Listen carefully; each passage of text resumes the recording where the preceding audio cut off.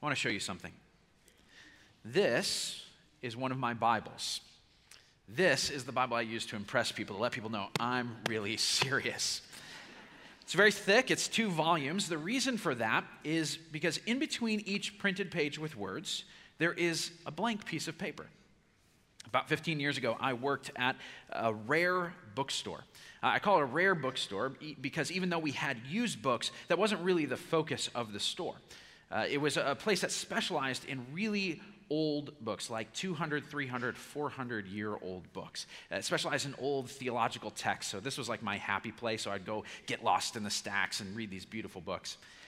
My boss was an artist. He was a specialist in taking old books and studying the way those books were made 200 years ago and using those historic techniques to restore the book so that it looked like it was originally. It was really, really cool. Lots of amazing stuff there. One day, I was reading a biography of this old theologian, a guy named Jonathan Edwards, and I came across this sort of passing comment. He talked about how when he got a Bible, he would unbind it, and then he would take blank pieces of paper, put it between each page, and rebind it so that he could take notes on those pages. And I kind of mentioned to Michelle, we were dating at the time, I said, it would be so cool. I would love to have a Bible like that. And so she kind of went behind my back and she talked to my boss at the store and said, could you make one of those Bibles for Clayton? And she actually helped with some of it. She did the tedious work of actually putting, the thousands of blank pages in there. But then this was the result. My boss made this and he pulled out all the stops. He did all the bells and whistles, the leather and the gold and the marbled pages and all sorts of other little things. And he even went and got the seal from the publisher, the official seal of the translation, and put it on the side. And it is just a beautiful book, a little too beautiful. When Michelle gave me this on Christmas, she said, all right, this is the one condition. You got to fill up all of those pages. I said, I'm going to do it. I got my whole life, right? I'm going to fill them up. 15 years later, you know how many pages are filled? 2. I promise I read the Bible sometimes. I'm serious, I do. But here's the problem. These books are so nice, they're so amazing, that when I think I'm going to put my pen on this page and I'm going to put something permanent in it, I freeze up. I think I'm going to have my terrible handwriting and I'm going to, mess something up and scratch something out. And, these are probably going to last a while and I'll probably write something stupid and it'll get passed down to my kids and my grandkids and they'll be like, what was he thinking? And I lock up. It's too nice. I'm afraid of failure. And so I won't take the risk. A lot of us live our lives that way. We get bound up thinking we're going to mess things up. We're going to be embarrassed. We're going to screw something good up. And so we never try anything. That's what we're talking about today. We're in a series called RSVP. We've been talking about the invitations of Jesus. And this is really what Jesus is doing all the time with all of us. He is inviting us into a deeper relationship with him, no matter where we are in our spiritual journey. Some of you are here and you don't even know what you think about Jesus yet, but you kind of hear him saying, come and see. Come and check it out. Explore and figure out what there is to this whole thing. Others of you hear him saying, come and follow. You're ready. You're thinking, I'm going to cross that line. I'm going to commit. I'm in. Or maybe you've just recently done that. But even those of us who have been following Jesus for years, this is what day-to-day life with Jesus is like. He's always saying, come and follow me. Come and be with me. Come and receive rest. Come and be involved in the things I'm doing. And every single day, as followers of Christ, this is what we do. We ask the question, are we going to respond or not to Jesus' invitation today?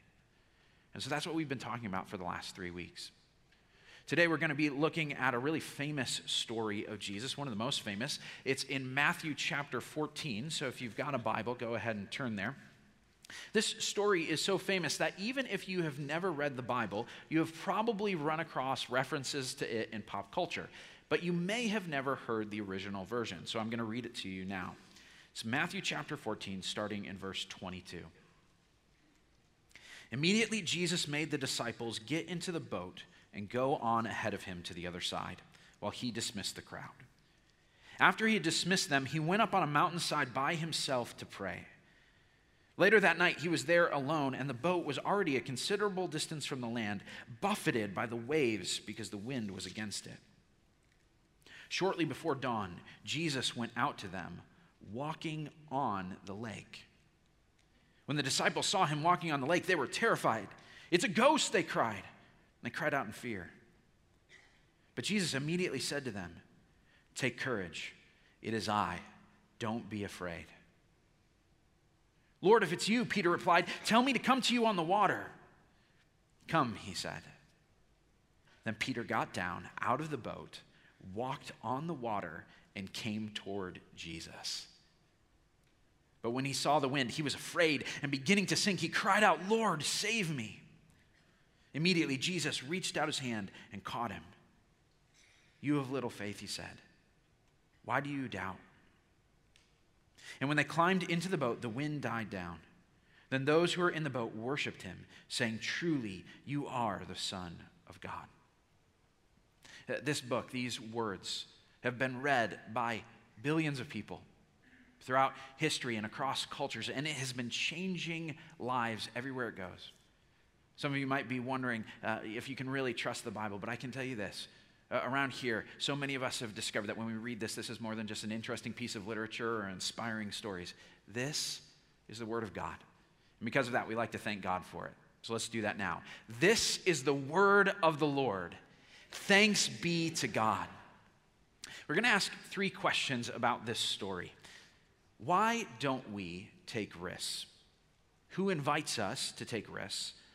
And what happens when we actually take those risks? Let's start with the first one here. Why don't we take risks? Here is my answer to that. We don't take risks because our world already feels dangerous enough. I want you to imagine, this is a dozen guys in a small boat. Don't think of a big ocean liner or something sailing on the high seas. Archaeologists have excavated, actually, a fairly well-preserved boat that was used on the Sea of Galilee in the first century. It's 27 feet long, about 7 feet wide, and it's not really that big. On my drive to church in the summer, when I cross over the Fox River, I see boats as big or bigger than this on the river. This is not a big boat. And with 12 guys or more on board, it might have been fairly crowded. And these guys are out in the middle of the water, and the book of John tells us they're maybe 3-4 miles out. It's about halfway across the Sea of Galilee. And normally this would not have been a big deal for them. A number of these guys are fishermen. They've been sailing this lake their entire life. But tonight, a storm has rushed on unexpectedly onto the lake. And the wind was fierce, and the waves were tossing the boat around. And after hours of hard rowing, they had only made it far enough to be, so far they couldn't really go back, and far enough away from the next shore that it was going to be a really tough ride. Now, if you were part of the ancient audience, and you were reading this story, the very setting itself would have told you something. Think about it this way. If you are watching a movie, and the opening shot of the movie is a dark and stormy night, and it comes on a house, and the lights are out, and the lightning cracks, and you see a hooded figure walking up to the door. You know what kind of movie you're watching, right? This is a scary movie. Or let's say the movie opens up before you've seen any character, know any plot, a tumbleweed rolls across a dusty road. And there are mountains in the background, and there's stores along the street, and they've got swinging doors. You know what kind of story you're about to hear, right? There's a Western. The same was true in the ancient world in stories set on the sea. The sea was wild and untamed. And in pretty much every culture, they associated the sea with the forces of evil and chaos that wreaked havoc in our world. Most people had never ventured very far from the shore, and no one really knew what was lurking in the depths of the water, and so they were terrified of it. Frankly, mostly that's true still today. And so the sea was this symbol of the forces that human beings didn't understand and couldn't control. And when people told a story set on the sea, especially if it was stormy, immediately ancient people were thinking not just about how they're going to survive the sea, but about all of those things in their life that were chaotic and out of control and the things they couldn't tame. They were wondering, how do you tame the chaos of life? You ever ask that question? How do you tame the chaos of life? I do. Every time I open my email, right? I am the parent of some preschoolers, so I'm asking that all the time. So much of our life is outside our control. It swirls in our minds. Will I get the job? Will I lose the job? Will I ever meet someone to marry? What's going to happen to my kids when they leave home? How do I keep up with the demands at work? Will I ever have enough to retire? What happens if she doesn't recover from this illness? What's happening in the future of our country? Will there be another shooting? Will we go to war? Will Stranger Things Season 2 live up to the hype? Most of the people who get that joke are at home binge watching it right now. We're small, and the world is big, and it feels threatening and beyond our control. And this is a big part of the reason why we don't take risks. That we've got more than we can handle already. Like, if I'm barely keeping up, I'm not going to raise the stakes. And when the waves, they're crashing down on you, the wind is against you, you don't take risks. You just pray that you make it to the other shore. In the storm here, I'm guessing that the disciples have got one thing in their mind. They're thinking, where in the world is Jesus? Because you got to remember, this is not the first time they've been on this lake in a boat in a storm. In Matthew chapter 8, just a few chapters earlier, another famous story of Jesus. A storm comes on and the disciples are terrified and they cry out to Jesus. They say, help us, save us. And Jesus gets up and like the mother of a lippy kid, rebukes the storm, and the storm gets quiet, calms down. And I'm sure the disciples are thinking, well, if he were here, we could just ask him to do that again, right?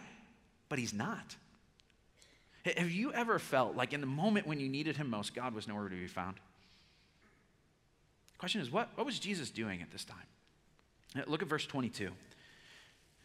Jesus made the disciples get into the boat and go ahead of him. This is really an intentional thing on Jesus' part. And then he went up on a mountainside by himself to pray. I wonder what he was praying about. We're not told exactly, but there's a few things that he might have been praying about. For one thing, in this chapter, the two things that have just happened is his friend and cousin, John the Baptist, has died. And he just fed 5,000 people with just a few loaves and some fish. One of the most amazing things Jesus did. So I'm thinking probably on the mountain, he's processing these two events. One of the best and the worst things that happen in his life. He's talking to God about that. But I also think he's being really deliberate in sending them out onto the lake. I have a feeling that the main thing Jesus was praying about was what was happening to those guys on the water. That he was praying for his disciples. He knew what he was doing. But what's interesting to me is that this is what Jesus is doing right now for you and for me. You ever ask that question? When Jesus went back to heaven, what's he doing? You know, is he just kind of sitting around by the pool? You know, playing some golf with Moses and Elijah. Like, it's just a vacation until he gets called back into duty and sent back to finish what he started. No, Jesus is working. Hebrews tells us that he's before the Father and he's interceding for us. That means he's representing us in heaven. He is making sure that our needs are front and center before the council of heaven so that what we need is being responded to the way it needs to be. Jesus is praying for us right now. If you ever feel like Jesus has abandoned you, like he's nowhere to be found, remember that is actually not the case. He is working with the Father and the Spirit to make sure his purposes are accomplished in your life. Even in situations that feel so overwhelming that we would never think of taking a risk, Jesus is there. Here's the second question, though, that I want to ask. Who is it that invites us to risk? And I know the obvious answer is Jesus here, but I want to dig into what that means. It's about 3 or 4 in the morning when Jesus finally leaves the mountain and joins the disciples. And he does so by walking on the water. Now, that is super cool. It's amazing, right?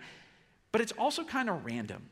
Like, why walk on the water? You know, is he just doing it to kind of show off? You know, like, is it like, hey, guys, check it out. I can do this. Like, no boat, not going to walk around the lake. Can you do this? In Mark's account of the story, there's a little detail that I find so interesting. He says, he saw the disciples straining at the oars, and he went out to them walking on the lake, and he was about to pass them by. Like, I laugh every time I see that because it feels like he wasn't even trying to get to the boat. He's just, you know, hey guys, what's up, you know? It's sort of like when you're driving on the highway and you've got, you know, your little minivan and you're not going that fast and someone in a sports car comes zooming up and they come around you and they're passing you, but they pause just long enough to be like, nice ride, you know, like Jesus is doing this, you know, like how's the acceleration in that thing, boys, you know, and there he goes.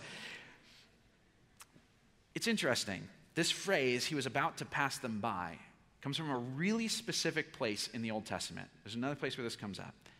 It's the story where Moses is up on the mountain with God. And the people of Israel, they're about to leave the mountain. They're going on this adventure to take the promised land. And Moses is like, God, you have to be with us if we're going to do this. There's no way we can do this without you. Your presence has to be with us. And as part of that conversation with God, Moses says, what would give us a lot of confidence is if you would just show me your glory. And God says, well, I can't do that. That would kill you. You can't just look straight on me. But here's what I'll do. I'll put you in a cave, and I'll pass by you. And after I've passed by, you can see sort of the afterglow of my glory. But this is where it's talking about. God will pass by and show his glory. That's what Jesus is doing here. He's not just racing them to the shore. He's deliberately showing them who he is, showing his glory. That he is more than a miracle worker, more than a human teacher. He is actually God. There are other clues in this passage that point to that. For one thing, in the Old Testament, imagery about walking on water is used repeatedly, but the only person who ever does it is God. I'll give you one example. Job 8 says this, God alone stretches out the heavens and treads on the waves of the sea. But here's Jesus doing exactly that. Another clue in what Jesus says to the disciples. Look in verse 27. He says, take courage, it is I, don't be afraid. That middle sentence there, it is I. In Greek, it's the phrase ego eimi. And when that's translated really literally, it says, I am. That when Moses first encounters God at the burning bush, he says, God, you got to tell me, who should I say sent me? What's your name? And God says, I am who I am. You go tell the people, I am has sent you. So when the ancient audience read this and they heard Jesus say, I am, they would know exactly what he's saying. They would have gasped. They say, who are you claiming to be? What are you saying that you are? They would know that he was claiming to be God. The disciples get this at the very end of the story. Those who were in the boat worshiped him, saying, truly, you are the Son of God. Now, when you read this, you got to ask yourself a question, because a lot of people believe that Jesus is God, and so we kind of get used to that idea, but it's kind of shocking, isn't it? You got to ask the question, what do you make of someone who would claim they're God and be okay with other people worshiping them? I don't know if you've ever met someone who thought they were God. I have, and I'll tell you this, every single person like that is either crazy or scary, but usually both, okay? Think about it this way. If the person next to you right now turned to you and said, worship me, at minimum, you would find another seat. You would probably try and find security, and you'd probably find another church. You would avoid that person from here on out. You would be running away. When we hear Jesus claim to be God, we cannot say, you know what, I just think that he's a good teacher. Can't say, I kind of respect him. It doesn't make sense. You have got to figure out, if you think Jesus was insane or an evil egomaniac, or you got to bow down and do what the disciples did and say, yeah, I actually think he's right. He is God, and worship him. You can't just dabble in following Jesus. I mean, you can, but it isn't really taking seriously what Jesus said. The only honest options are to either totally reject him or to make him the center of your life. So what are you going to do? Now, when Jesus comes walking on the water, at first the disciples are freaked out, which makes a lot of sense. I don't know what I would have done in that situation, but I do know these sage words. When there's something strange in the neighborhood, who are you going to call? Ghostbusters, right? I would have done the same thing. Sometimes when we're in trouble, we think, if God would just show up in my situation, it would make everything better. It would fix everything, right? I wish he would just come and do something. But actually, in real life experience, that isn't always the case. Sometimes when God first shows up, it freaks us out. It terrifies us. A lot of people, when they're overwhelmed, that's exactly when they're resisting God's help. Because who knows what will happen. If God shows up on the scene, he might make you do something you don't want to do.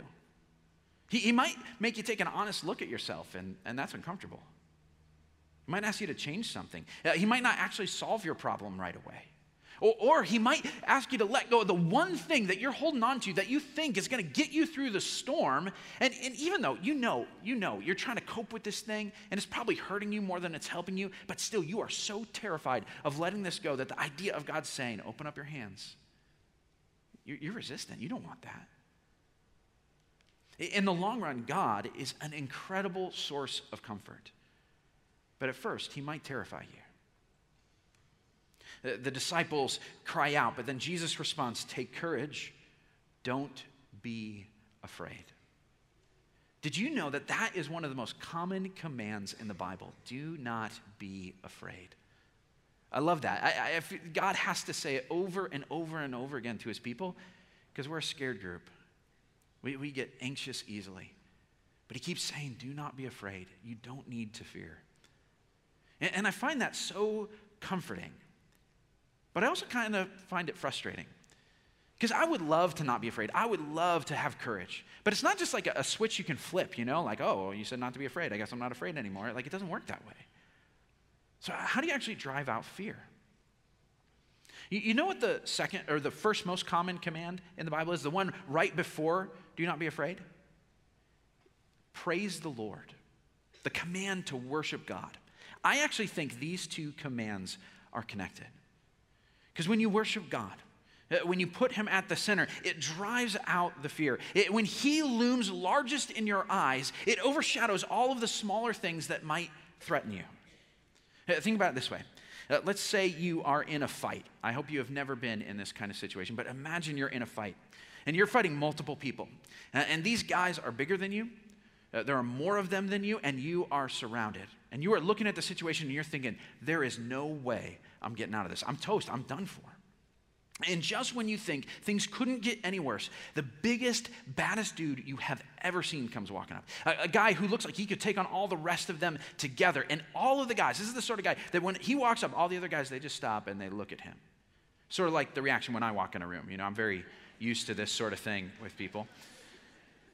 And this guy walks up and you're like, it's done. Just this guy alone. I'm terrified of this guy. And he's got his eyes locked on you and he's walking towards you and you're embracing yourself and he stops and says, I'm on your side. Oh, that changes things, doesn't it? Same thing happens when you realize that Jesus actually is God. Not just a teacher, not just an example, but God himself. The reason Jesus treads on the water is because he invented the water. The reason he can stare down the storm is because the storm is his to command. The most chaotic and unruly and dangerous aspects of our world recognize him as their maker and their master, and so should you. When you fall on your face in awe and wonder before Jesus, when he is the scariest thing you can imagine encountering, and you hear him say, I'm on your side, that drives out fear. Worship, awe, is the antidote to fear. Peter's the first to put two and two together here. I love Peter. I love all the stories about him because he's always the first to figure things out and he's always the first to fall on his face. Like it's just fantastic. And so when he sees Jesus and he hears his voice, he turns to the other disciples and says, I ain't afraid of no ghost. Sorry, it's Halloween. It's coming out. It's just on my brain, okay? So Peter calls out, Jesus, if it's you, command me to come out on the water. Every time I read this, I'm like, you idiot. Like, what are you doing, man? Like, just because Jesus can do it, that's super cool, but you think you should be able to do it? Come on, man. But is he crazy? Like, maybe Peter understands the whole being a disciple thing better than we do. Maybe he remembers the first time he met Jesus, and Jesus says to him, come and follow me. Come and walk where I walk, be where I am. Because that was the whole idea of being a disciple. Like you weren't just hanging around so that you could get the information from the teacher. You were hanging around so that you could watch your master and see how he lived and what he did and the ways that he accomplished things so that you could do those same things too. And so Peter is thinking, well, if my master's out on the water, I want to walk on the waves. That's where I should be.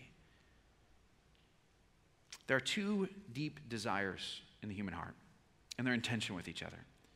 One is the desire for significance, and the other is the desire for safety. And the reason they're in tension is this. If you want to do something significant, you have to take a risk. You're not going to do anything worthwhile if you aren't going to venture something. But if you want to be safe, well, then you're probably going to avoid risk. You're going to guard yourself from risk. And so these two things are in tension with each other. But here's the thing. Both of these desires for safety and significance are God-given, good desires that are built into the human heart. So the question is, how do you get them both? You do what Peter did. You go wherever Jesus goes. because you know that wherever Jesus is, that is the safest place you can possibly be. Although from an earthly perspective, it might look like the most dangerous place you can imagine. But if Jesus has called you onto the water, it's probably riskier to stay in the boat. Of course, what you've got to do is what Peter did first. You've got to actually ask Jesus if he wants you to do that, if he wants you to go to that place. Peter is open to the risk, but he doesn't presume on what Jesus wants. He actually says, Jesus, I'm going to wait for your command before I act. When we talk about God being on our side, being with us, and that driving out fear, we're not just talking about God kind of backing up our good ideas. Like, oh, I want to do this. He's going to, be the power behind it. I came up with it, though. This is about following Jesus, not just following your dreams. It's not just about psyching yourself up to ask out the girl or start the business or write the novel or ask for a raise or whatever. Those might be really good things, and God might want you to do those things. But we don't assume that God's just endorsing whatever risk we feel like taking. This is not a story about self-help or self-fulfillment. It's actually much better than that. This is a story about God calling us to get outside of ourselves, to follow him into a bigger, more exciting world than we could ever have come up with on our own. This is an invitation to follow him in his mission to rescue the world, which is what we were made for. And so we got to do what Peter did. We've got to listen for Jesus' call. For Peter, that was really simple. He could just say, hey, Jesus, you want me to do this? And Jesus would verbally respond back to him. For us, what it usually looks like is this. We spend a lot of time in Scripture, reading God's Word. Spend a lot of time in prayer, listening to what God has to say. And we spend a lot of time talking with wise, godly people about what we should do. We actually did a series about this about a year ago. It's called Turn by Turn. It's about discerning God's will for our lives. We can't get into that all right now, but I would encourage you, go check it out. It's on our website. It's really worth it if you're trying to figure out, what does God actually want me to do? So Peter hears Jesus. He gets out of the boat. And here is where we ask the third question. What happens when we do take a risk? What happens when we take a risk? Because there are three things that I think might happen. The first is this. We might succeed.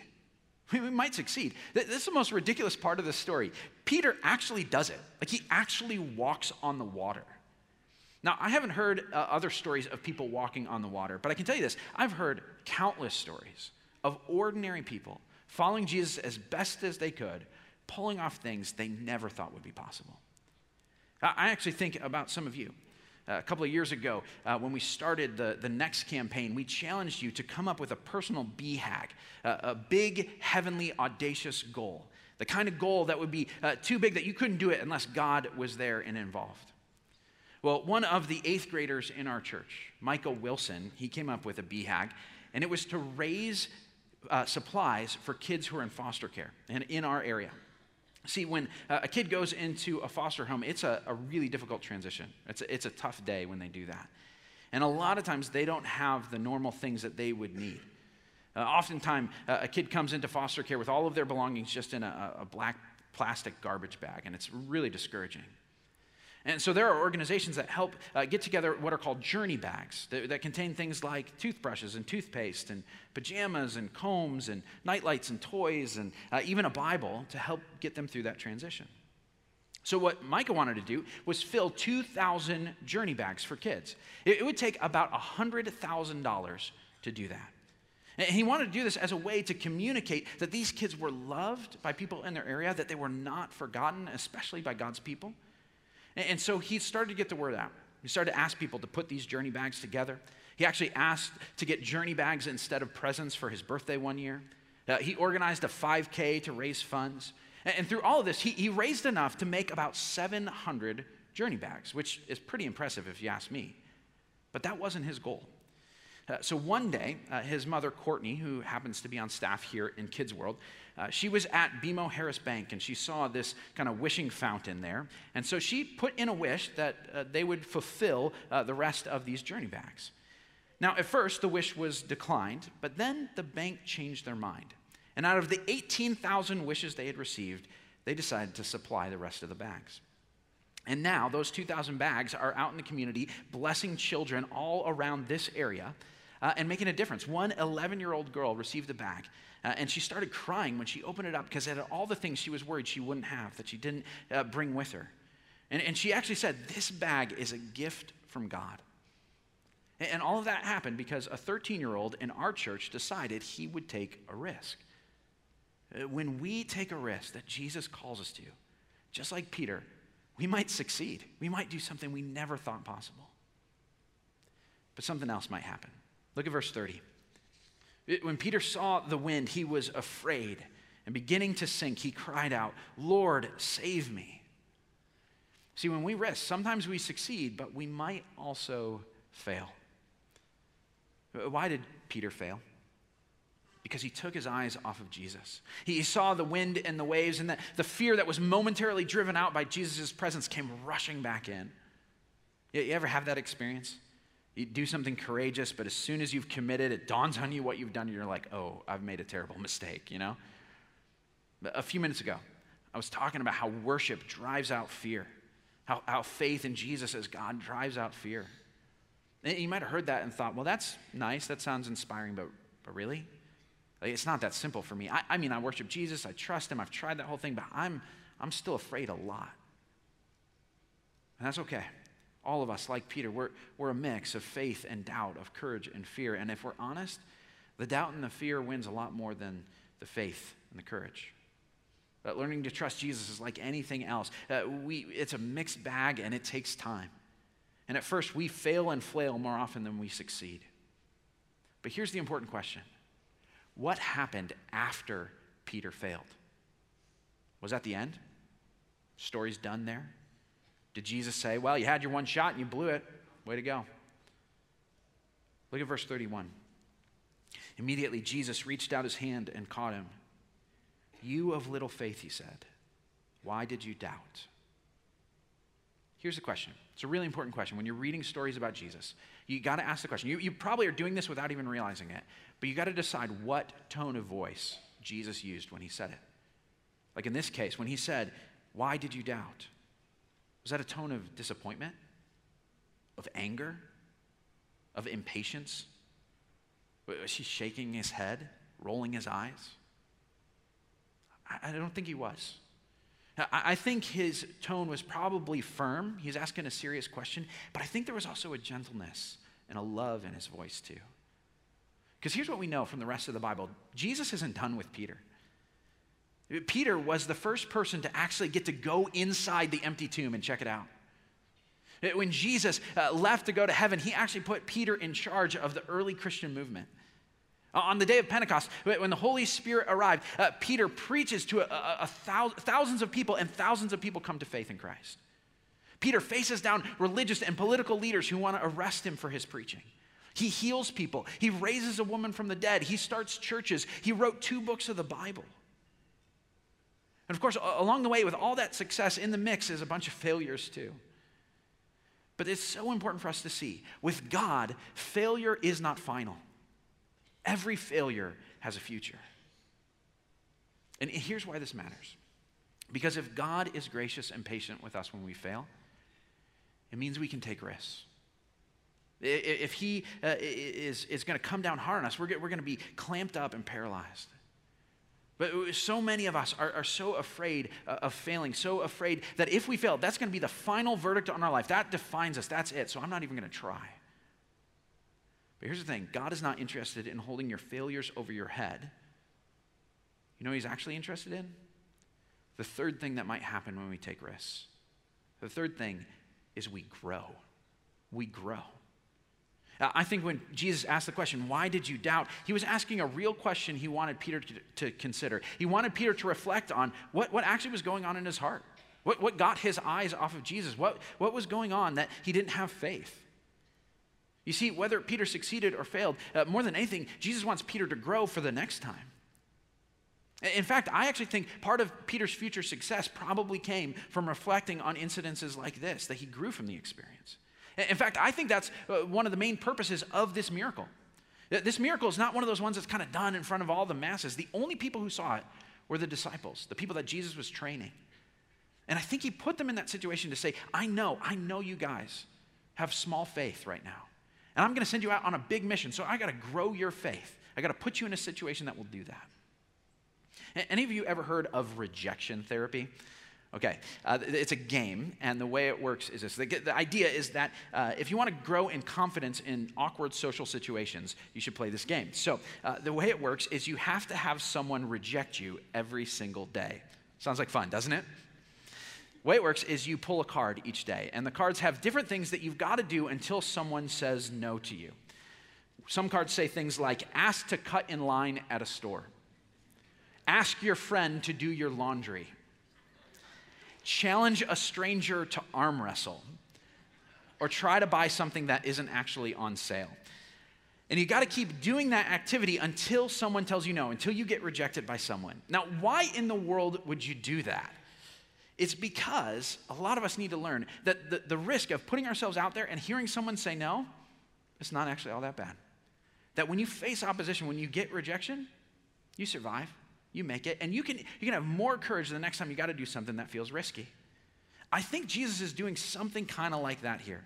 I think he's saying they're going to face things that they don't even understand yet, and they got to have their faith built up. So I'm going to put them in a situation where they get stretched, because Jesus knows that people don't think their way to being courageous. Like, you don't become brave before you face your fear. You become brave by facing your fear. And so Jesus actually puts us in situations where we're going to be stretched and we're going to have to grow. Now, that's what happens when we take risks, but we've got to ask the opposite question too. What happens if we don't? Like, what is actually the risk of not risking? Because here's what I think. I don't think anything truly worthwhile happens without risk. Without risk, there is no creativity. I mean, anybody who has ever put paint on a canvas or words on a page or a song on your lips, you know that that's a risky thing. You're going to be vulnerable. You don't know how it's going to come across. You don't know if it'll work out. You don't know if it will be as effective as you want or how people will respond. Without risk, there is no discovery. If you only stay in the well-worn paths of what you already know, there would be no advancing in science or any other field of study. Without risk, there's no prosperity. Anybody who has ever started a business or invested in something knows that you might not get the return on your money. You might lose money on this. Without risk, there is no service to other people. Because if you're going to take on the burdens of someone else, you're going to take the risks that come with those burdens. Without risk, there is no justice. You can't stand up and speak for those who don't have a voice or push back on the status quo, because the status quo is going to push back on you. Without risk, there is no love. Listen to what C.S. Lewis says. To love at all is to be vulnerable. Love anything, and your heart will be wrung and possibly broken. If you want to make sure of keeping it intact, you must give it to no one, not even an animal. Wrap it carefully round with hobbies and little luxuries. Avoid all entanglements. Lock it up safe in the casket or coffin of your selfishness. But in that casket, safe, dark, motionless, airless, it will change. It will not be broken. It will become unbreakable, impenetrable, irredeemable. To love is to be vulnerable. You know, I actually think that a lot of the pain in the world comes from people who have refused to take a risk. I mean, think about it. If you overhear someone gossiping about someone you work with or go to school with, and you stay silent, you won't take the risk of speaking up for that person suffers because of that. Or think about a father who won't take the risk of actually being vulnerable with his son, won't actually talk about something meaningful. That son suffers the loss of that relationship with his dad. When we refuse to take on risks, we push suffering onto other people. And in fact, when we refuse to take risks, we're not actually choosing safety for ourselves. We're sacrificing the things that make life most worth living. So here's where it's got to come home to you. Where do you need to take a risk? Maybe in the near future. Let me suggest a few ideas. Maybe there's a risk you need to take in a relationship. Maybe you need to be the first person to step forward and try and reconcile. Or maybe you need to open up about something that you've never talked with anybody about. Maybe you need to finally commit to a relationship. Or maybe you need to take the risk of getting out of a toxic or abusive relationship. Maybe there's a risk you need to take in your work life. You know, you've got to propose a new idea or take on a new, more challenging role or responsibility. Maybe you need to go back to work after raising your kids or quit your job to take care of your aging parents. Maybe there's a risk you need to take in the area of generosity with your money. That there's somewhere that God is working and you need to be invested in that. Maybe a friend who could use some financial support. Or maybe you made a commitment to the next campaign a couple of years ago and you still haven't fulfilled that. And you got to take a risk and say, I'm going to actually do what I said I'd do. Or maybe as part of the year-end gift this year, as we're trying to go above and beyond so that we can finish strong with the next campaign, you say, well, I've given, I've done something, but I'm going to stretch and go further, do something more. Or maybe you just need to start giving something, anything, because you've never trusted God with your money before. Do you need to take a risk spiritually? Confess a sin that you've been holding on to and no one knows about. Or maybe you need to get baptized. You've committed to Christ, but you have never gone public. You have never said, I'm all in, and declared your allegiance to him in public. Or maybe you need to go on a go team. Maybe you've heard about this before, and we've been talking about it this week, and you're thinking, man, I'd love to do that, get out of my context, learn something, figure out how to serve and share my faith, but it's scary. The great thing about a go team is we'll walk with you on that. We'll be by your side and guide you in that process of taking that adventure. Maybe it's time. Or maybe you need to take a risk and actually just talking to someone about God. It might be as simple as just inviting someone to Inspiring Stories next weekend. Whatever it is, God has something for you. He's inviting you to respond in some way, I think, for each and every one of us. So the question is, will you respond to his invitation? We're about to celebrate communion. Communion is where we remember the sacrifice of Jesus for us. And I think it's really, really cool to think about this story right before we think about communion. Because think about it. What does it mean that the one who walked on the water was also nailed to the cross? I'll tell you at least one thing it means. It means he didn't have to be on that cross. It means he had the power, if he wanted to get right off of that cross. So it wasn't nails that were holding him there. Why did he stay on the cross? Because he loves you, and he loves me. And someone who would do that for us, who wouldn't just risk danger, but willingly embrace danger, knowing what would happen to him. If he would love us that much, when he calls us to take a risk for him, we know we can trust him. We know that he's not going to ask us to do something that will destroy us after he has given his all for us. That's what we're going to remember in just a few minutes. Let's pray. Jesus, we want to be people who take risks. We want to get out of the boat. We'd love to walk on water. We would love to do something. But God, we are people of little faith. We know it. And so God, we ask that you would come in and you would drive out fear. You would give us courage. And that you would do that by showing yourself to us so that we see who it is that calls us. The one who commands the waves and the one who gave his life. Jesus, we pray that even now as we celebrate communion together, that you would be moving here, reminding us of your love and calling us to what you have next. And we pray this in Jesus' name. Amen.